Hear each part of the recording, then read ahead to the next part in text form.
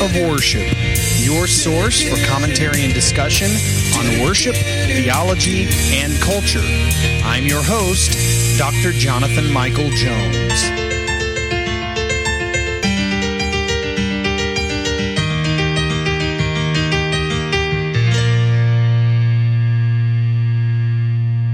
Well, hello and welcome to the Act of Worship podcast. This is Dr. Jonathan Michael Jones.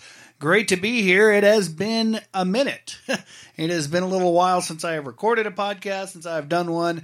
Been a little busy, and some other excuses that probably are pretty irrelevant, but whatever. I am back at it, recording a podcast today, and this is not to say that I will get around to it every week.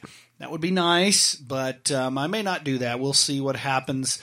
As I mentioned a while back, I'm just going to record podcasts whenever I can and on whatever topic I want to. And so here I am today. Today, January the 9th.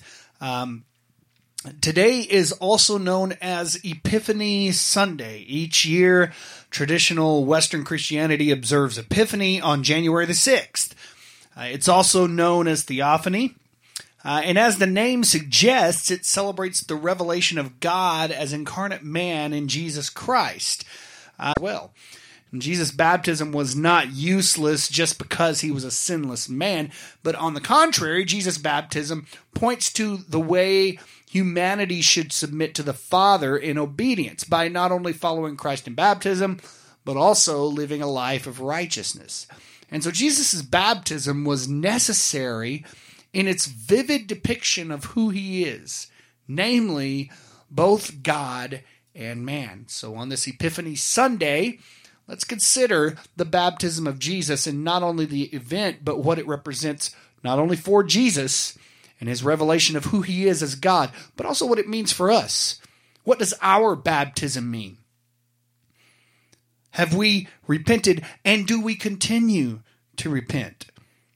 God knows we make mistakes still, but is the pattern of our life continually representing the baptism in which we've taken a part of? Are we continually submitting to the Father, to God? And I hope this has been helpful as you begin this year, this 2022.